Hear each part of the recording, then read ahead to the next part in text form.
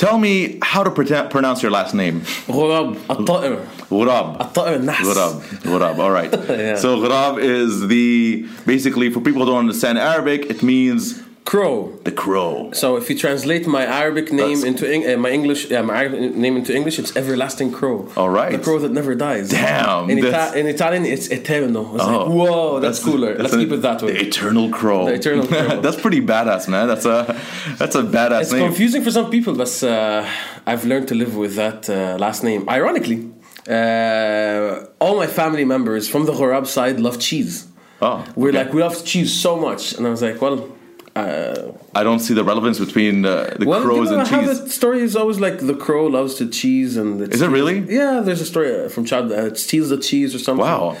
Which is a strange bird. It seems like we grew up in different countries. It seems like a bird that's very lactose tolerant. Yeah. Probably. Yes. Well, Khaled, let's pound it. Yeah, let's pound it. Welcome to the Boost Box. That's what I call it. Thanks, man. Unofficially endorsed by Adidas. I'm not endorsed by Adidas in any way, shape, or form, by the way. I just love this box. But for people who don't know, Khaled is the relationship architect. Yes, sir. Can you explain that to us? Shoof, the name is actually something partially a tribute to my father, right? Who is an architect, and part of it is about the way that I think when it comes to working with people in that field. For the longest time, I've thought that I was going to get into coaching and life coaching and all that kind of stuff, but then I saw a pattern in the way people talk to me with their problems. They're like, "Oh, can we help you with this relationship thing?" It's like, damn, man, I love this topic. People come to me for it, so let's claim it, right? So I put these together, and I was like, oh, like relationships need to be designed today. You can't just. How do you mean relationships need to be designed? شوف يا معلم. I don't know about your community, but my community, from what I know from the movies that I've watched, there used to be a person in our society a long time ago called al-khatba or al-khattaba. It depends on the language, right? And how was that in English? I think like she's the engager, the person who the person catalyzes the engagement between men and women before they get married. Right, so like, is it arranged marriage? You can say like kind of like a matchmaker. Okay, so that's in Arab culture. You're saying back in the yeah, like it still happens. Like actually, you can say like 30s, 40s, and I'm sure before that. But her role was actually to sit with. So if I want to get married, I would tell my mom, right, I'm ready, or she imposes that on me. Okay. Like, you're ready, and then she would go speak to her. She would come and visit us and have tea, biscuits, coffee, whatever, and she would get to know us as a whole family. Oh, I got you. Okay, right? And then the values of our family, and then she finds somebody who's suitable for that, right? But that person right now has disappeared from communities and societies because now it's like we're globalized, right? And I was like, damn, now it's up to us. Even though there are professional matchmakers, which is a huge luxury to have, right? And apparently there's one that exists in Dubai right now, which had billboard ads, and I was like, damn, that's ballsy. Okay, yeah. But now it's up to us. Okay, right? And us as in like the individual people, yes, the individuals. Okay. We have to do the work now, right? It can't just be let me wait for someone to do that work for me, right? Now, some people, they have their moms, and I know that arranged marriages still work, and some of them have amazing results, and terrible results, right? But I feel like, okay, for someone like you and I, our generation, our mentality, there has to be work on us done, right? And then we have to do the work in finding someone. We have to know how to choose and connect. Okay. Period. Okay. Full disclosure, I am married, so I did go through some of those hula hoops to get to that part. Absolutely. And it's funny because like it's in this day and age, I feel like the new way of I look at things oftentimes. I look at things in a evolutionary lens, and I try to figure out like how are we today like behaving as people, and how does that relate to the ancient people, like how do we used to attract the other sex, or how do we used to attract a male or a female, and like these things, do they still exist in us today? Because it's been like 150,000 years since that, and where are we today? How do we approach these things? To me, I look at of course it's still in us, right? Because we are the same creatures, essentially the same, makeup of who we were or who our ancestors were. And But today the tools are different, right? The way we attract females different today. Than, like we don't hunt anymore. You know, we perhaps show off our jobs, or like we show off that you know, we're so nice and we're so blah blah blah. So how do you view these things? How do you feel about these One things? of my mentors, so this is an interesting part of our conversation. One of my mentors at the time, and I think he had some very relevant points to make. His name, if anybody's watching and listening, his name was David D'Angelo, and yes, I was part of the whole community called The Game. Okay. Have you heard of that? I have not. I'll get into that in a second, and some reviews go like, what? I'd love to know. Now I really want to know. Damn him. Shuf, he said attraction is not a choice. It either happens or it doesn't. Okay. Right? I was like, okay, if it's not a choice, then how does it happen?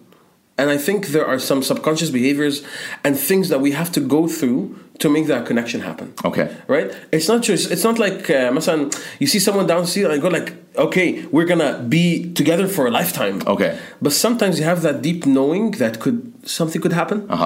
How can we access that? Okay. How can we get in touch with that, right? Yeah. For men, on a very surface level, we love to, boast our accomplishments because that's how we're supposed to show up in society today, although it's changing now. Right. Right? For women... I can provide. I can provide. Look at me. Come to my cave. 16 cows and 16 women. What more do you want? Right? And then when it comes to women, it's all about how they express their emotions.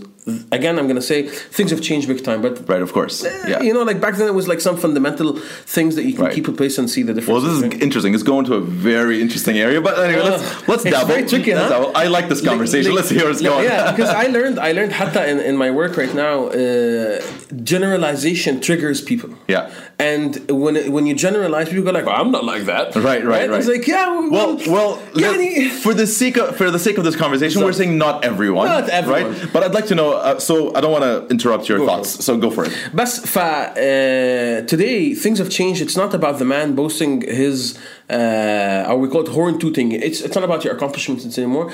It's about what actually is needed in our global community from men. Okay. Right? So there's a trend now is like men need to show emotion. Right. And for us it's like emotion, right? It's like what? The programming has changed. For women it's different now. It's about how they connect with people and how they show up and how they empower other women. Yeah. Right? That sisterhood now is becoming more clear in society.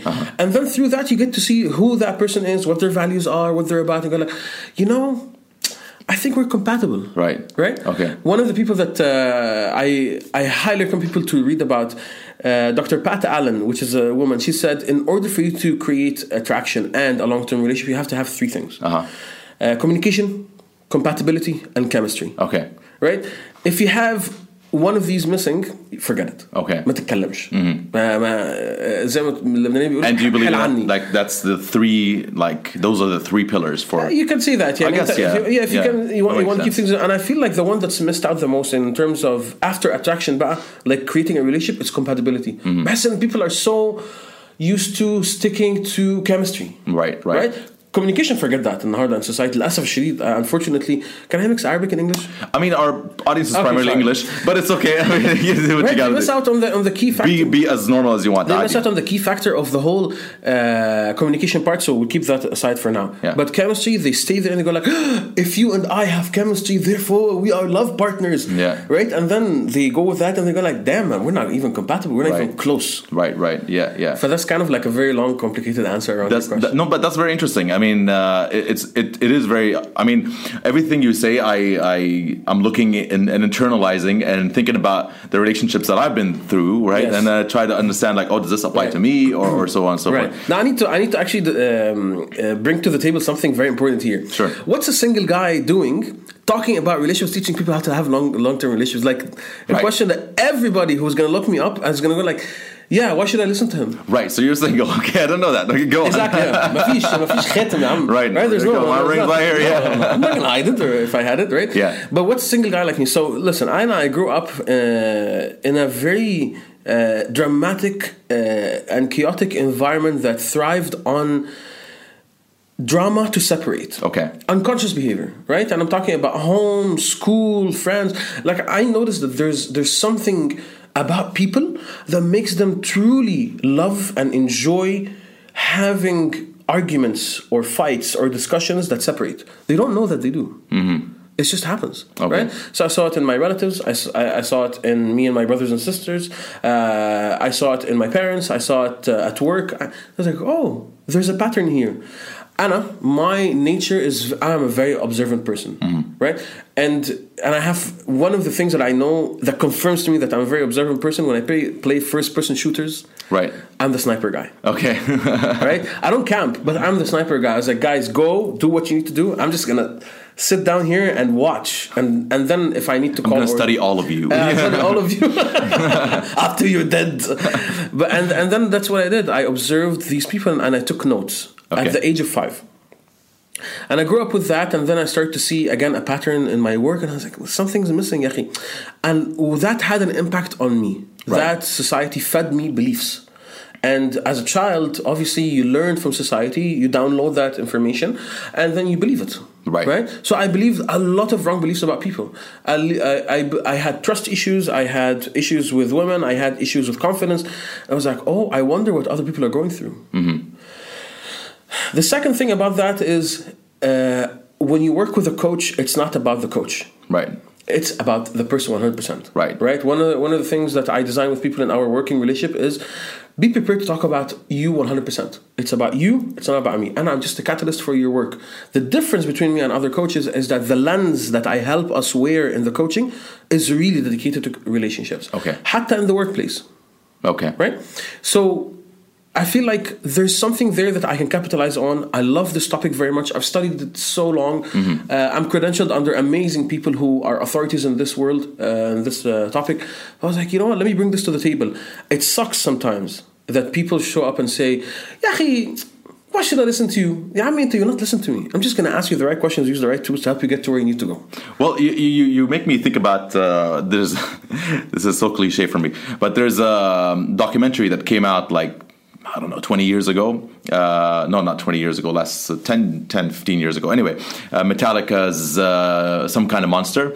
So they had a coach because they were breaking up as a band. They couldn't communicate with each other anymore and so on. Wow. So they got this guy, Phil Towell, to come in and sort of like walk them through their issues and so on. But like you, Phil Towell is not a metal musician. He doesn't understand what these guys are going through. He doesn't understand the squazillions of dollars that they run and the operation that they run and the dynamics of that band and whatever. But he came into that relationship and fixed them and got them back together, and now they are communicating better and so on. Exactly. So I just like I said, I don't think you need to be in that space. I think you need to be some kind of mediator. So you need to be some kind of a guy who, like, people are comfortable enough to tell you through you what they want to tell their partners, right? So like Khaled, she doesn't like do ABC, and she's like, oh yeah, well you don't do da-da-da, and you're just sitting there like, I see what you're saying right there. You know? Exactly. I don't know why. Right? And the interesting thing is, like, that coach, what is he in a band? No. He's just a therapist or whatever. Is he on the same age group? Maybe not at all. No, he's older actually. Yeah, older. Come in. See, so that's the thing. I don't know if he's ever heard of their music. I don't know, but all I'm case in point here is he doesn't have to be in that very environment. It's the same for me. Right. But for credibility purposes, Baudo, I believe that coaching is about measurable results. Mm-hmm. Right. This is a very left brain lingo, but it's like 70% of the B2C clients that come to me get married. Right. I think that's a very good number. And I'm all about making sure that this person really, if they say, Khaled, at the end of our coaching journey, I want to reach there, I go like, man, we'll get there. All right, okay. Right? Okay, you spit on. Okay. No, I'm kidding. No. Okay, so you said so much that I think we should like sit back and like unpack. Sure, man. So first of all, you told me about the game. What's the game? What is that mean? A long time ago, a book, I think it was 2000, 2002. It was a book that was by an author called Neil Strauss. It depicts his journey from being somebody who was not confident, not good looking, at least that's how he says it, to who doesn't have any success with women at all, zero. Gotcha. Okay, right? And he goes through the journey of going through all these mentors in what they call the pickup community, the underground pickup community at the time. And he goes through this journey, and it shows you the 180 turn in his personality from someone who is not good looking at all to someone who's very stylish, and his nickname is Styles. Mm-hmm. And all the people and friends he makes, and the women that he's in love with, and he sleeps with, and blah, blah, blah. At the time, for someone like me, I think I read it in 2003 or 4. And I was like, damn, man, this is the salvation to humanity. Okay, wow. Because at the time, that was my model of the world. My belief system was around, like I'm an overweight guy. I can't have any success with women. All these beliefs that I got from the society I told you about. Uh-huh.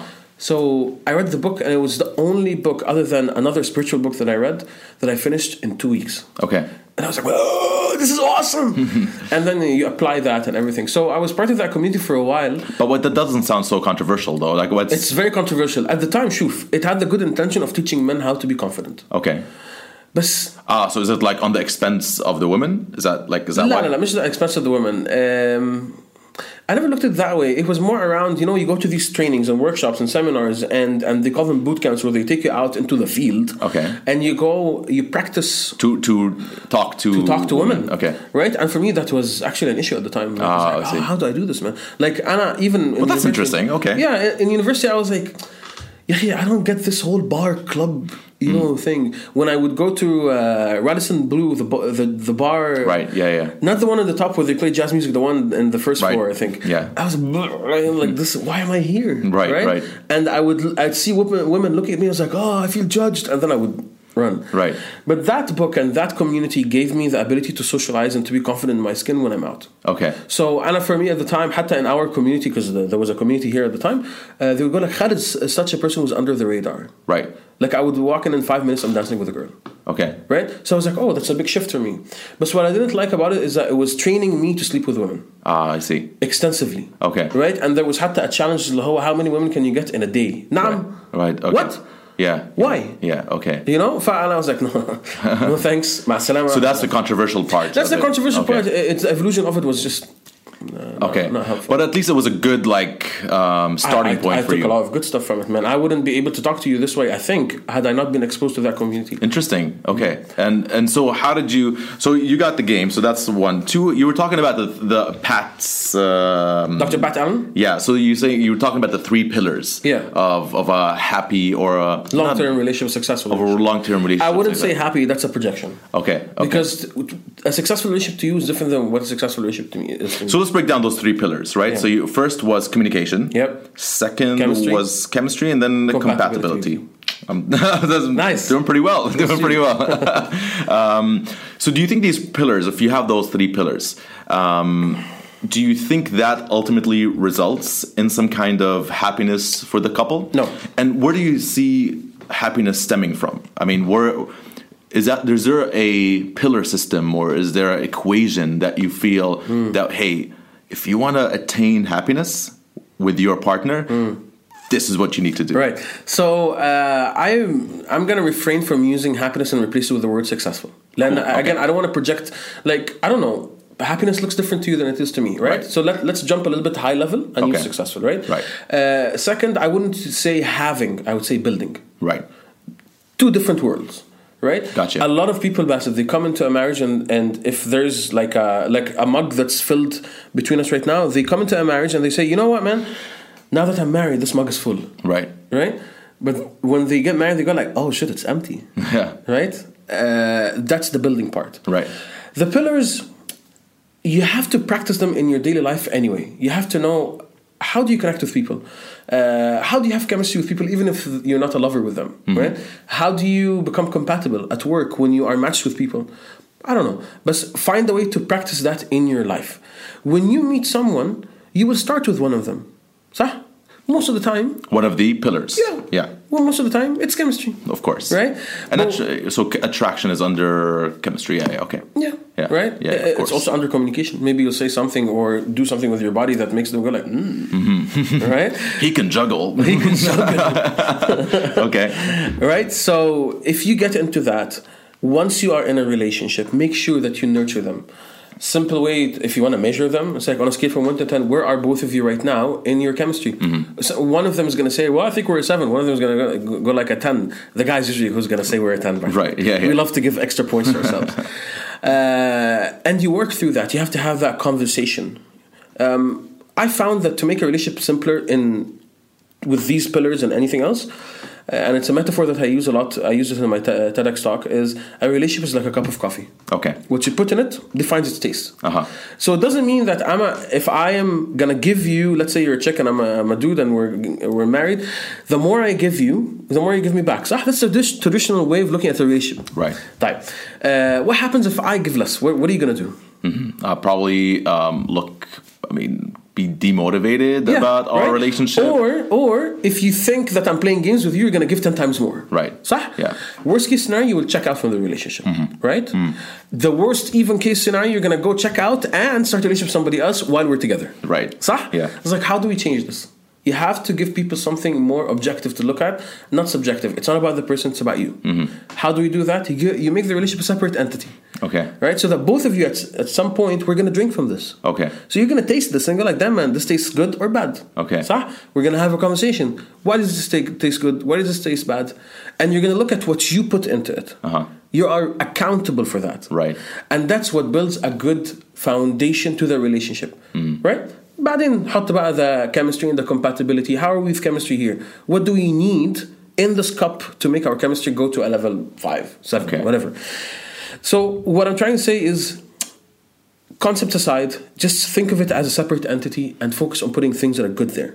Do you think there are unrealistic expectations from each other? Because I remember when I first got married, you walk into a marriage and you're like, all right, here's what I expect. And then she also walks in and is like, all right, here's what I expect. That's fine. And we just sort of we enter for two ends of the spectrum. Yeah. And we almost need to come into the middle, right? Yeah. And then people think that compromise is like, okay, I'm going to willfully drop this, in order to move a step forward. Yeah. But what I found compromise is molding of your, I would say, the way you view things, because you learn things as days progress. You learn that, okay, well, my wife doesn't really think that way. She doesn't agree to the way I, look at topic X or whatever. Yes. And so I should probably mold towards her understanding so I can communicate that better to her. Yeah. So I feel like people walk into relationships with unrealistic expectations. The more serious it gets, the more serious it gets, the more like you're like, oh, okay, well, I might spend the rest of my life with this woman, so I want to see. All right, children. What do you think? We should. How do we raise our children? Oh, interesting. You know what I mean? That's how it is. But I feel like it's a process. I don't know. How do you view it? Expectations is an interesting word. I want to give you that in a kind of what we call a teach piece to help land us. Okay. There's a doctor called Dr. Arnold Mindell, right? And he realized, he studied dreaming for people, right? And he realized, there are kind of 3 planes of how people behave when it comes to dreaming and not dreaming, right? Okay. And when I say dreaming, I'm not only talking about when you sleep, I'm not talking about just the concept of dreaming as a person. I'll explain what I mean by that. Okay. He said there are three planes to people's behavior in this world as a system together, how we are. There is something called the essence, and that's usually when you sit with a person for the first time. There are no really words you can't describe, but you have attraction for them, and you get that.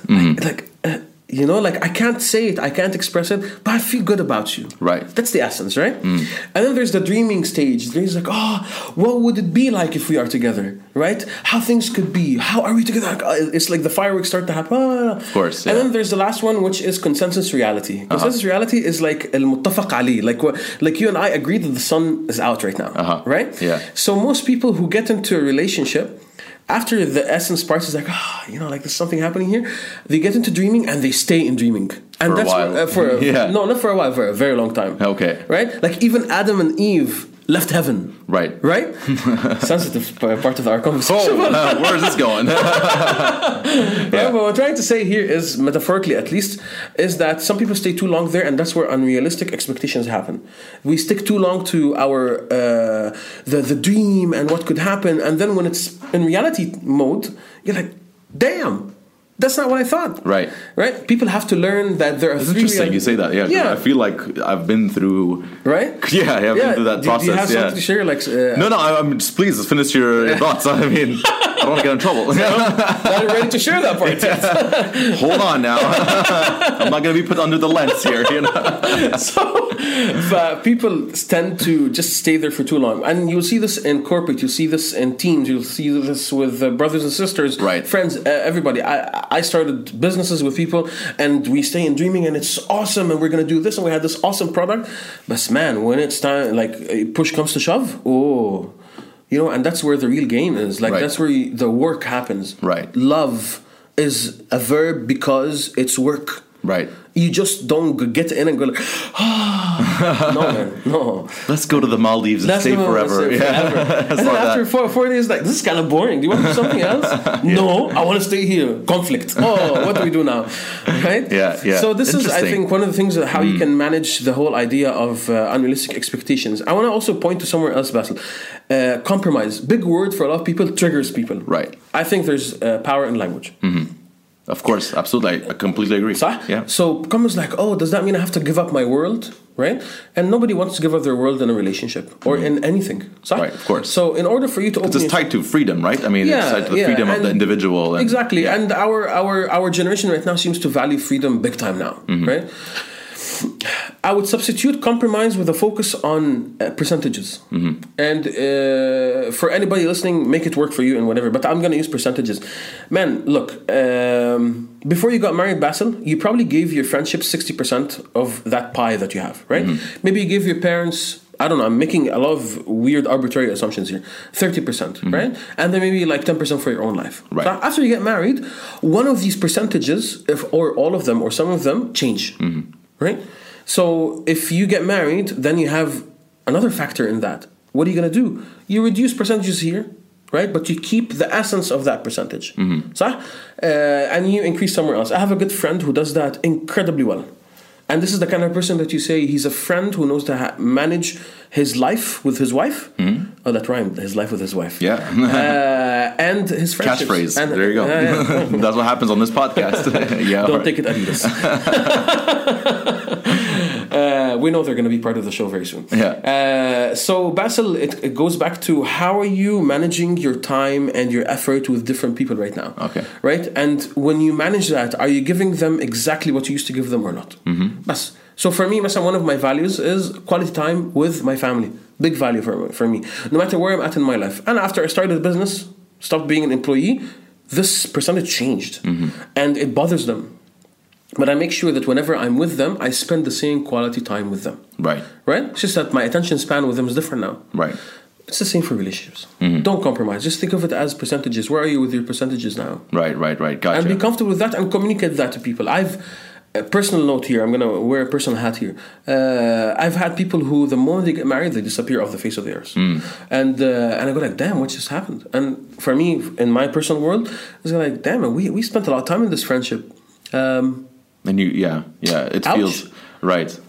You see that, you see that happening a lot with people. Sometimes they get married and they start focusing on other things. And I understand it, because now you have a partner who you want to build something with, and you don't want to neglect as well, right? Because you want to make sure that you spend the right amount of time with that person. Now, I'm not that kind of guy. I mean, I try, or at least we both try to both have our relationship towards each other, and put the right amount of quality time, and do our own thing with our friends. So I see my guys, we hang out at least once or twice a week, just us, and just go out and like let off our steam and like just have a good sort of guys night out. And we on the weekends we make sure that we see our families, we see our friends.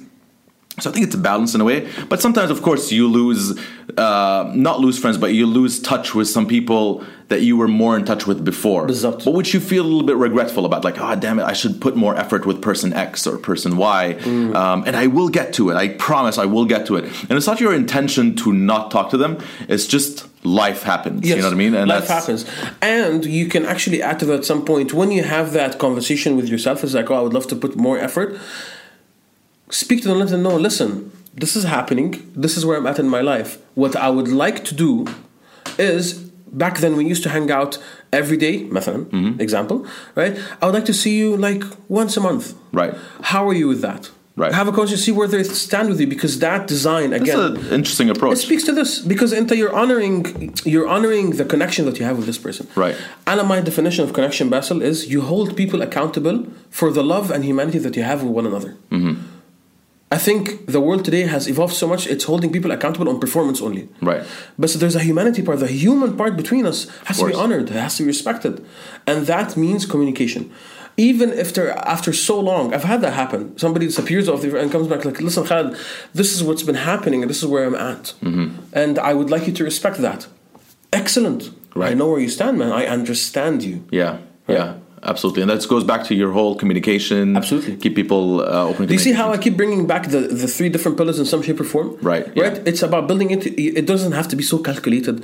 But be conscious of it. Bring it back and forth so that you are aware of that the building process is happening. Right. So, okay. So shifting it towards another thing that you brought up earlier is how men and women changed in today's day and age. So obviously there's this... how do I put it in a way that makes sense? There is some kind of awakening, right, amongst women and men when it comes to how the dynamic of these relationships should be in today's day and age. Yep. So, for example, today, what is expected of a man and a woman is very, very different from where it was 10 years ago and where it was 20 years ago.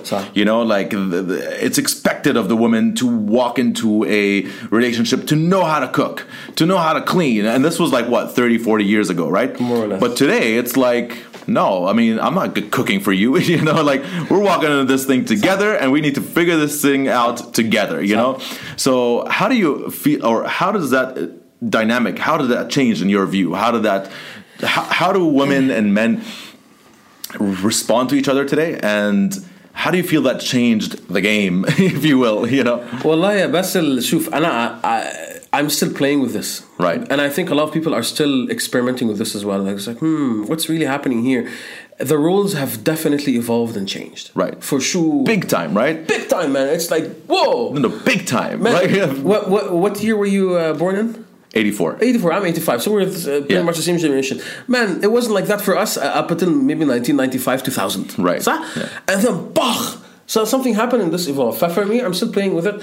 I'm an advocate of men are from Mars, women are from Venus. In fact, I work directly I've never read that book, but you know what? I was thinking about it last week in the light of everything that I've been reading about gender roles, gender fluidity, gender, you know. I'm like, does that book still stand today? Exactly. I don't know. I've never read the book. No, it's okay. But I know a lot of couples who have, and it helped them a lot. But I don't know nothing about that book. It's okay. So Dr. John Gray and I work closely with his team. I'm credentialed under him. There are only 2 in the UAE who are credentialed under him, and I'm one of them, right?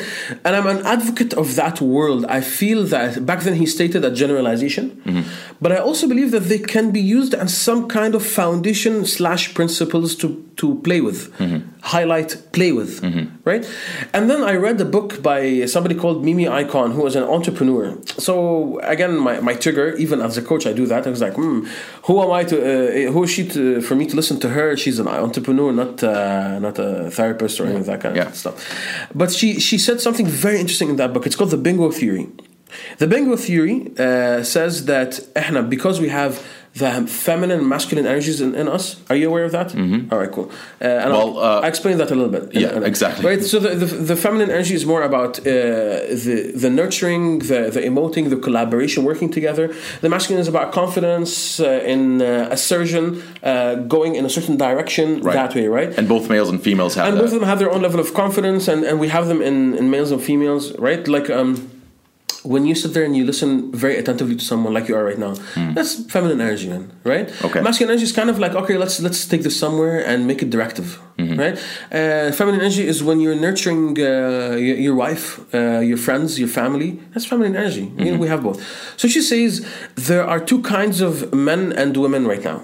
there are what they call the masculine strength male and female, and then the feminine strength male and female, right? And she says you have to complement one another. So you can't be two masculine strength people in a relationship.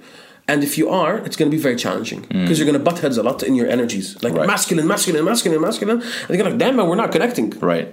Yeah. And both of you are going to go to the gym together and challenge each other, and And then she says the feminine strength people in a relationship together are not going to get shit done, right?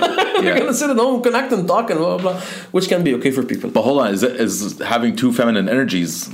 That doesn't sound so bad, right? Strength. I mean, strength, yeah. Strength. Like there's more of one than the other. But I think you have to have that sort of balance, right? So her theory in the book was very interesting to me, and I was like, oh, how do I apply this in this world right now? She says, Shuf, if you're going to be masculine strength male, which is the traditional way of looking at a relationship, and you are with a feminine strength female, you're going to bring out her masculine strength in the relationship. And vice versa. So you complement one another. It's becomes symbiotic very nicely, and there's a synergy.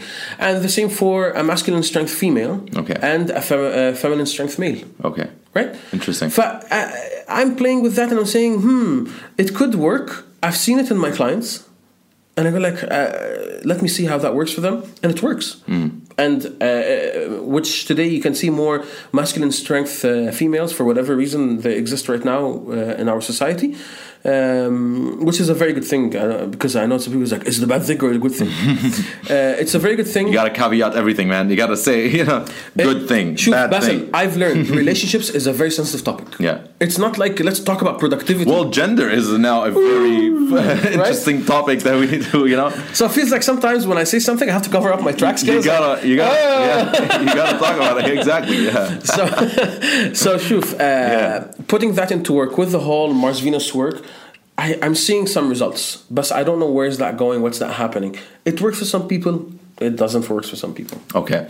So you talk about all these people that come to you and talk to you and all that sort of stuff. So do you see now that the role of, for example, the female has become emasculined and the role of the male might head buds and whatever. So in this new role or this new world that we're looking at today, whether we like it or not, whether we agree with it or not, whether it's a reality, right? So how do you see that in your everyday clients? Does it even if it's not prominent in them, or somebody comes to you and they exhibit these things that you're talking about? Do you feel like you need to dig into the core of course, their gender? La. Or no? No. Okay. More into the person. Okay. I wrote a post about this last night. So sorry, I just go for it. I want you to answer exactly what you're saying, but just to add a little bit to that is the gender. And do you look at biological factors? Do you know what I mean? Like when it comes to these things, like, all right, you are female, so therefore you are programmed. You are male, so therefore you are programmed. And now let's talk about the social construct. And now let's talk about all these kind of things. Cool. Okay, so I'm going to bring this back to you. And you were talking about your blog post yesterday. Yeah, so I will answer that part. I mean, I think there's curiosity around, what's the question really here? What are you trying to ask? In today's dynamic, right? Today's female dynamic and male dynamic and how these... how the world has changed, like, right? The roles of women are now different today. Right. The roles of men or women are different today. Right. With your core clientele that comes to see you, do you see that in them? And how do you manage these things without resorting to traditional means? Good, I got it. So sometimes I bring in the John Gray material, the Men Are From Mars, Venus stuff, into the work that we do. And sometimes I use it as a tool for me as a coach. Sometimes. If a female comes and I can tell in the session that she's talking and she wants to express a lot, to me, that could signal stress. Right. When a woman is stressed, according to John Gray, that her oxytocin levels are down and her cortisol levels are up. Right. To bring that up so that we can help her get to a result and change her state, all you have to do is listen. Right. And hold and that container and space for her to be heard. Right. And some reassurance around where she's at. Okay. Right? Works for some females, doesn't work for all females. What about men? Men, it's the same. In terms of like this approach, for men, it's if he's stressed, he's usually quieter. Right. May not give full answers. He's thinking. Honor that thinking. But so I'm a man, right? And I feel that sometimes you just want to let stuff off your chest. Yes. You're like, Dad, I just want to talk. Yes. I just want to say ABC. Yes. But then maybe because I'm maybe an extroverted person and maybe I'm more prone to talk. I know there's so much like factors here. So let's use as a general vague example at least, because I don't want to jump into personal details unless you want to. Let's say you're stressed, you're having a bad day, you come to me and you want to talk, right? You just want to let it out. Right. What would work better for you if you're talking to me and I give you unsolicited advice, or if you ask me for advice and I give it to you? Right. Which one? I don't know. I think for me it's more of a conversation, so I'd like to have that. That's fair, man. Let me ask you something.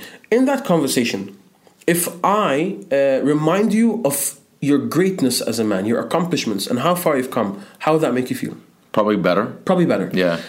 According to John Gray stuff, this is what men need. Right? To validation.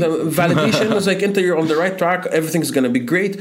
Kaza, remember the time when you did this? Remind the man of his greatness. A woman might come and is like, wait a second, if you did this with me, I would feel good. Yeah. It works for some women as well, right? But for some women that I've worked with, the majority of them seem like before that happens, I need to listen to me first, right? I need to be heard, right? So I think it's just a fine line between the two steps, right? But again, I'm going to tell you that sometimes I bring that gender intelligence, as he calls it, into the coaching, and it works. Okay. Even when I come to work with men, I don't use certain words with them that women that would use with women, right? Like for some men, especially if they haven't experienced coaching a lot, if I use the word feeling, how are you feeling? Yeah, habibi. Yeah. They don't like it, really. خلاص. Yeah. So interesting. Especially corporate. Even the corporate board don't like the word feeling. Right. But say feeling to a man who's not accustomed to that, who doesn't have as much high self-awareness, and they can go like, not sure if I want to share much with this guy. But do you feel like in today's age, like men are more in touch with their emotions, more and than their feelings? Before? Do we need more? Yes, 10 times more. There's a revolution. Like there's a lot of people releasing books about men and opening up and vulnerability and showing up as a man and what it means to be a leader. It's different now. It's a different ball game. Right. And I love it. Yeah, I love it. I feel like it's happening because I remember, like, I see some of my guy friends. I know this is like anecdotal and obviously it's just a story, but sure. A lot of my guy friends who are who are rough and like today they're much more open towards who they are and their relationships and all that sort of stuff. Yeah. But I attribute that in a way to social media. Now hear me out. I think when you have like when you don't have to confront someone in person, it's easier for you to express. Yeah. Right? So like if you're WhatsApping someone, it's easier to say how you're feeling on WhatsApp rather than in person. Because in person you're like, you're being such a like emotional pansy. Yeah. Come on, bro, But when you're talking to somebody on WhatsApp or on Facebook or whatever, it's just much easier, Like I don't have to do the confrontation thing. Sure. We're gonna do this online and it's much easier. I know we're digressing into but I think that today we see, and I think it all goes back to the evolution of men and women and where they are today and how they're redefining their roles and how women empowerment has become such a prominent thing now, right? And men are looking at this and thinking, okay, it's very important to empower the woman. It's also obviously men want to feel empowered, like you were saying, but also I feel like there's a bit of a evolution in the man as well, where they want to start expressing more and talking more. So I don't know. I mean, that's how I'm looking at it now, and I wonder in the context of your world, if that makes sense. Sure. One of them. So now personal hat on again. Basel, I think it was it a month ago, Mr. Olympia. Mm-hmm. I have the bodybuilding competition. I apologize for all my bodybuilding friends, but it was viral on my feed, so I saw it and I was like, damn, Yeah. Here's the interesting thing that tells you so much about the evolution of gender and how men are different now in society.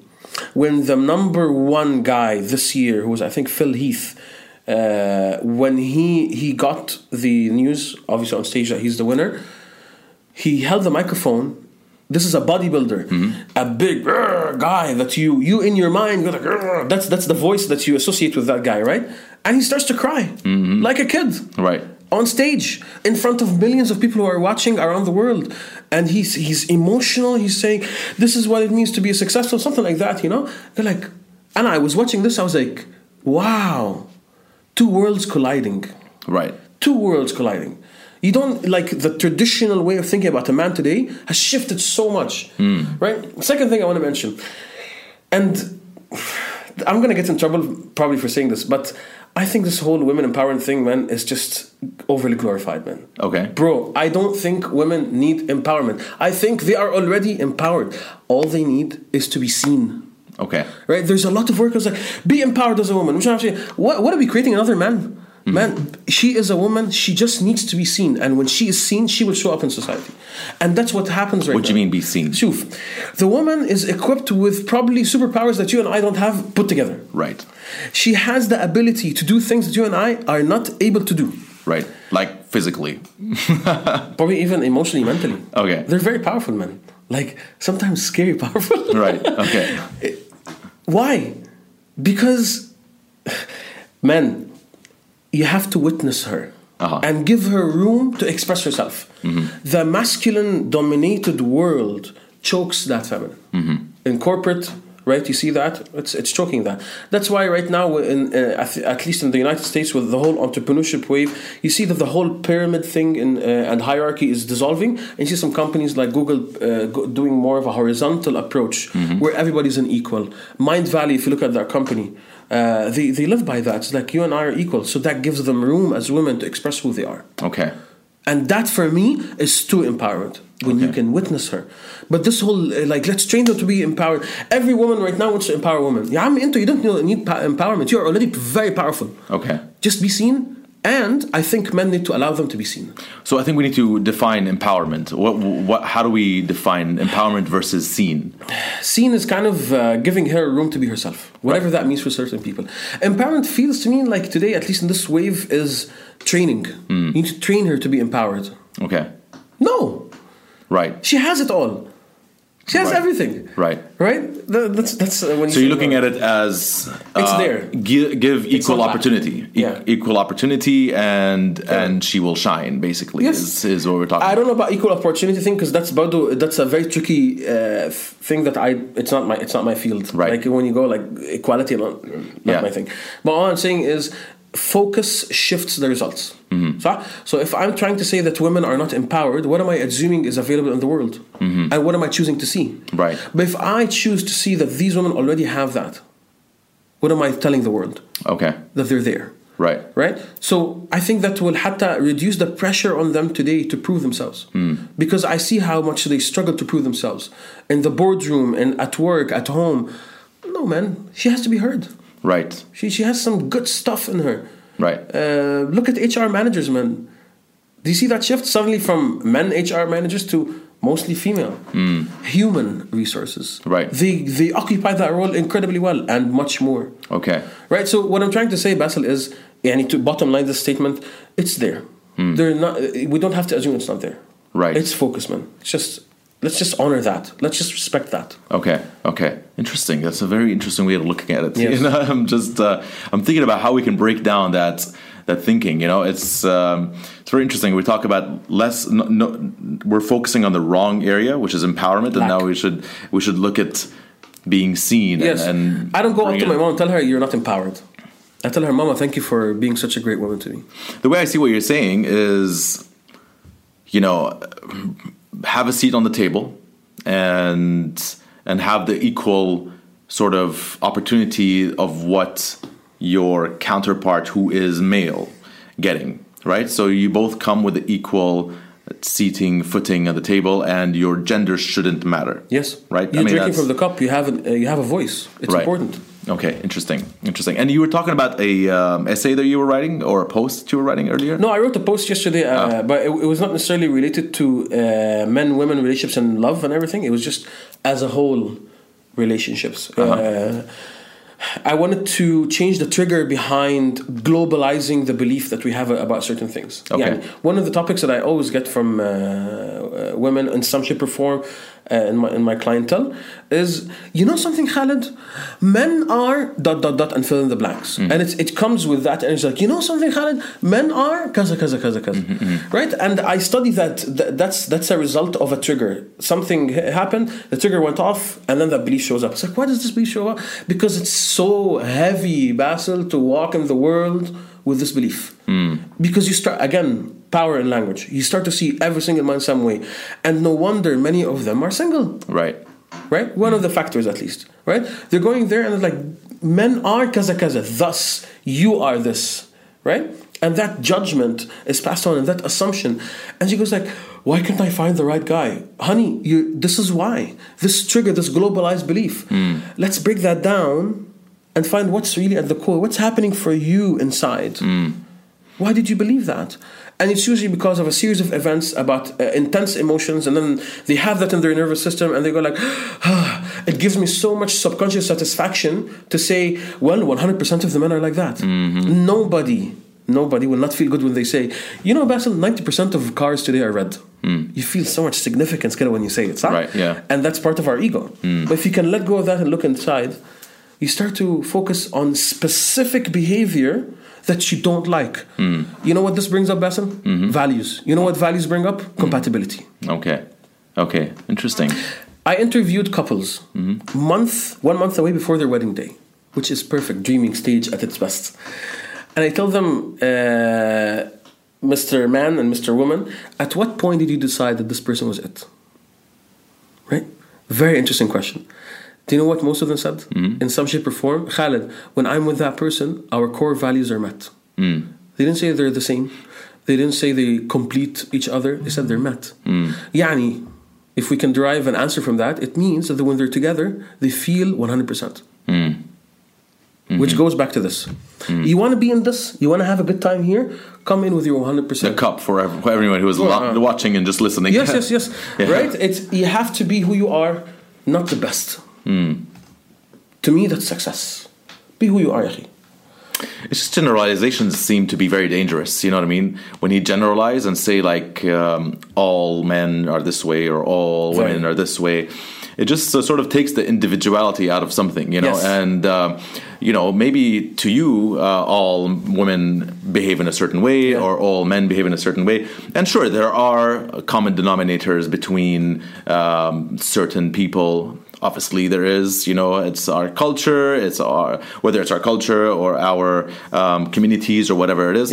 But it's you always have to look at the individual behind the stereotype. Do you know what I mean? Like, that's what I think, at least. I always take people as individuals. I meet Khaled. He's vastly different from any other Egyptian person I know. You know, I meet Sharif, who's one of my best friends, who is Egyptian. Very different from what Khaled is. Absolutely. And so we can't say all Egyptians are this or that. As you know, there has to be, the individual has to come to the forefront, you know. And there's an issue with that, is that when out of a relationship, those two people go out to the friends feed that belief. Right. Man, you know something? That's why you're having that problem. Because women are like that, Yahi. Right. What do you know?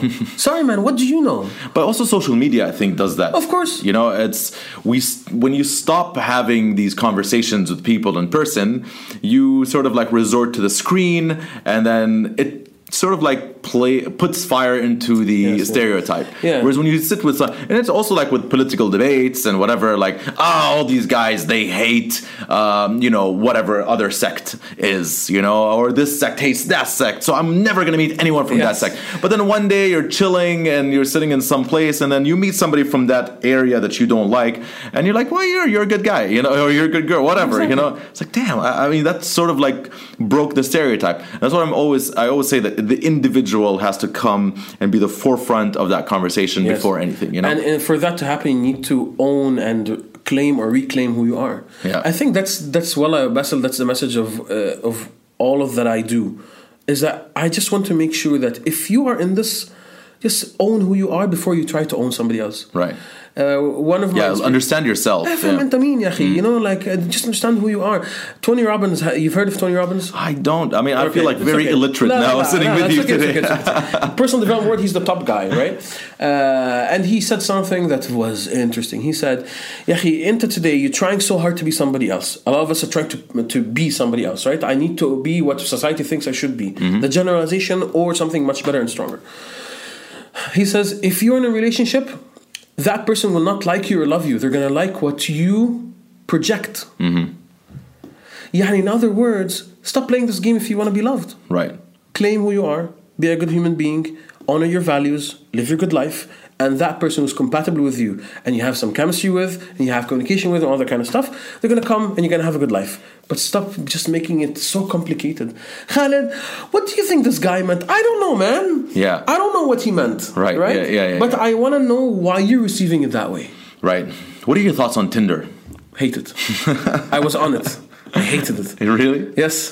Tinder I think it's stupid. And Happen and all these. I mean, I got married, so I don't use these apps. Bro, listen, man. I'm going to generalize on my But world. I see my friends who are single and they're like on Tinder and they're on it. Yeah, and I'm like, exactly. This seems so unnatural, you know? So what are your thoughts on that? I think it plays one good role only, which is it speaks to the fact that people are now very, very, very visual. Right? So you want to see something, you don't want to waste a lot of time. We're a match. That's good. Let's go meet. Right? What I don't like about it is that it took away the depth behind relationships. Right? Does that mean that they're not going to get the depth later on? Don't know. But from the results I'm hearing, people just go out there and they want to bang. That's all I hear, man. Okay. Right? Right. So I go like, why spend time? So you mean it's very shallow? It's very shallow, man. Why spend time there? I can't judge. I know some people who say, no, we've had a good time. Okay, good for you. But Anna, for me personally, no, man, not my cup of tea. Not my cup of tea. I feel like it's, to me, like I'm not judging. I don't know. I mean, you want to do what you got to do, but and I've never used Tinder or Happen or Cupid, whatever. There's a few of those out there, but it just seems to me that having so many options in your hand and swiping based on the face of the person, you know, that to me sounds like a really bad idea for society in general. You know, that sounds like a bad idea because you're no longer pursuing a person out of interest. You're no longer pursuing a person because you know the chase is not there anymore. You know, which is a very like nice part of the relationship in the beginning, right? When you chase each other and you. Whether she texts or she messages or he messages or whatever, you know, that element is completely taken out. And it's like, all right, we just match, we meet somewhere, and whether it happens, doesn't happen, you know. Look, and man, it just sounds like very unnatural and very counterproductive to society, you know. So it just that's how it feels. Like for me, this doesn't feel normal, you know, like you have this phone with you and you're like going left, right, left, like just going between people and you're like, but I could be attracted to this person, swipe, and then keep going, swipe. So if you've in one night, you've swiped on 10 potential individuals that you may potentially maybe. And that doesn't happen in the real world, you know. You can't go to, you know, a restaurant and look around like potential. I'm going to go talk to all of you tonight, and then maybe one of you will be the lucky winner. Yeah, exactly. You know? Right? It just sounds very unnatural. Like it wasn't intended for us to be that way. First time I used it, I think it was when it first came out, and I saw like the whole swipe feature. It becomes at some point an unconscious habit. Right, yeah. You're just sitting there like, I was like, yeah, this is stupid, and I deleted my account. This is stupid, right? And I was matched apparently with a friend or something, and I was like, yo, and she's like, hey. This is awkward. This is awkward. It was incredibly awkward. It's like, no, I was just testing the app out. I was like, sure you are. Yeah, everybody's testing out. Right? So no, I think I think it works for some people, and for me, I'm an advocate of human connection and communication. If I want to meet someone, I just go out and, I mean, everybody's outside right now. But it's funny because my single friends are all, like, they don't even like it, you know what I mean? They're like, yeah, we're on it, but we don't really like it, you know? Why? And I'm like, that's so strange. What is this contradiction? If I would, you know? But I understand there's an element to it I understand, which is people who are on that app, they're both willing to meet people, right? So, like, me from one side and let's say whoever individual is from the other side, we both willingly came onto this app because we want to meet people, you know? And I see that's the factor of it that maybe is enticing, to meet new people. But it just feels unnatural. That's what I'm saying. It just feels unnatural. It feels counterproductive to society, not to the individual. To the individual, I mean, we're all having a good time and whatever, but to society in general, it just seems counterproductive to have such a wide catalog at your hand. It just feels like a catalog. Do you know what I mean? Like, it feels like a catalog. Yeah. That doesn't sound right. You know what I mean? I don't know. I'm just feel like I'm venting right now. But look, I don't even use Tinder or any of that stuff. Yeah, but if anything, Basel, it speaks to the whole dopamine thing, right? It's that makes sense. Very good for dopamine. Yeah. Very, very good. It feels you like... You want to see something new every second, man? Tfaddal. Tinder. Right. Yeah, right? Sounds weird. It's very weird, man. Anyway, as you can tell, hatta from the way, like, you got no expressions. Like, I don't know. This is not in my world, you know. But I agree with you. It's all about human connection. It's all about the individual. And I think we had a very rounded conversation. I think we started in a place and we ended in a place, and so much conversation happened in between, which I really enjoyed this conversation. I know I told you 1 hour, and we just literally hit the 1 hour mark. So. I want to ask you this to wrap up this conversation, and then maybe you have your own way. Sure. If there was one piece of value that you got on behalf of your audience in this conversation, what would it be? I think the 3 pillars you spoke about are very important. I agree with them as well. You know, these 3 things are. I look at my personal relationship with my wife, and you know, I think you were talking about building towards success. A successful relationship. I think you're right. It's a lot of building, and it's a lot of it's the building blocks, and we both have to put into that cup in order for both of us to sort of see a flourishing relationship. Yeah. And I truly see that in my functional day-to-day relationship with my own wife. You know, it's a you know, when people say relationships are work, you know, it's work, but it's fun work. You know what I mean? Like, it's not work that I gotta clock in, man, because that's not what it is. It's I want to do this for my wife. I want to do this because I know that makes her happy. And, you know, I know in return that she's going to do something that makes me happy because she wants me to be happy. And I think these things are important, that when you do things because for the good of her, it comes back to you and her way, and then that's sort of how you build things. And I think a lot of people get scared in the beginning when they first get married. Like, whoa, that's like, it's so different from dating. You know, it's so different from like engagement period. Yeah, it is. It's very different. You know, it's very, very different. And I always tell my wife that who we are as a married couple is so different from who we were as a couple who were engaged or a couple who was dating or whatever. Because you're living together, and you gotta make things work with each other. You gotta make things work. You know, you have to have fun with each other. You have to know how to communicate. You have to have that chemistry.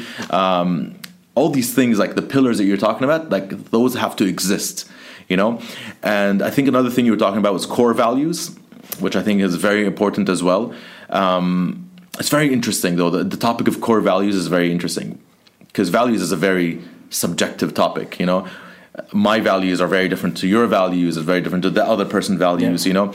So agreeing to our core values moving forward, you know, that's something that you might not agree in the beginning. It might happen with time that you realize that, our values at the core are the same, but we are shaping them differently as we progress into this relationship and as we plan to have our kids and as we plan to see how we want to raise those kids.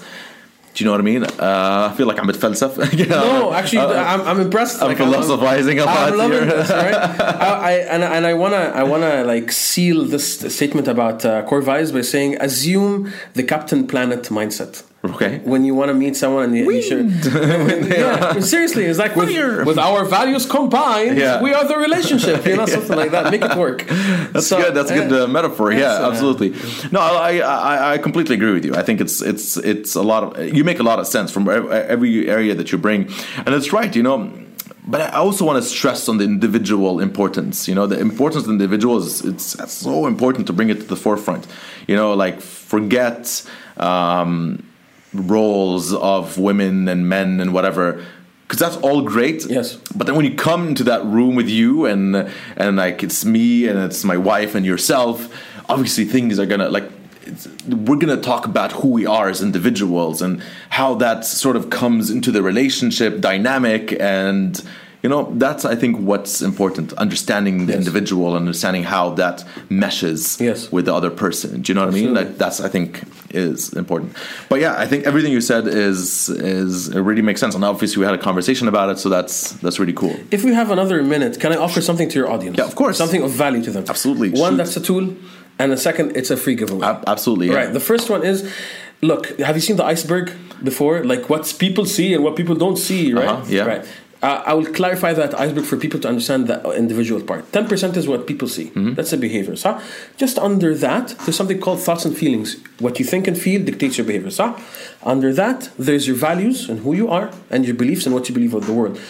And under there's needs. Maslow's hierarchy of needs. But what people don't really look at, really dark down there, it's really cold, is stories. Everybody has life stories that shaped all of this. Right. Don't change this, the behavior. Look at that person's story and get curious about that person's story. What's interesting? That's holding that person back. Because once you do that, it collapses everything from the bottom up. And that person is what we call a transformed person. Right? The second, your audience, everybody, if they want to connect for 45 minutes and evaluate where they're at in their love life or even any relationship, they can connect with me. I'm going to give you the link. It's khaledghorab.com/complimentary. So khaledghorab.com. How do we spell that? So KhaledGhorab.com/complimentary. Cool. They get my schedule. They can book a time with me and they can have 45 minutes on the house and just let us see where you currently stand to help you know where you need to go. And that's it. No strings attached, nothing. That's very cool. Something that's just before you go somewhere, know where you stand. There you go. That's the first Basel Meets offer. Go onto the website and book some time with Khaled. And what about your Twitter handle? Your right, man. So your Instagram, Facebook.com/Khaled Ghorab official. KHALED. I'll send you the links. It's cool. Khaled. I'll sell it on the I'll spell it on and then the Instagram caption. And give you all the social media stuff. I'm an open guy. You can speak to me. Follow me on my profile on Facebook. I write a lot of long posts there. I saw those. Yeah. Food for thought stuff if you have the time. I really enjoy those, man. Those are really interesting. Basel, this conversation has been golden. Yeah, well, thank you, man. Thank you for coming on, and I love having these kind of conversations. I felt it was a very back and forth thing, so I really enjoyed it. So thank you so much for coming on. Fist bump, man. Yep, there we go. Thank you so much.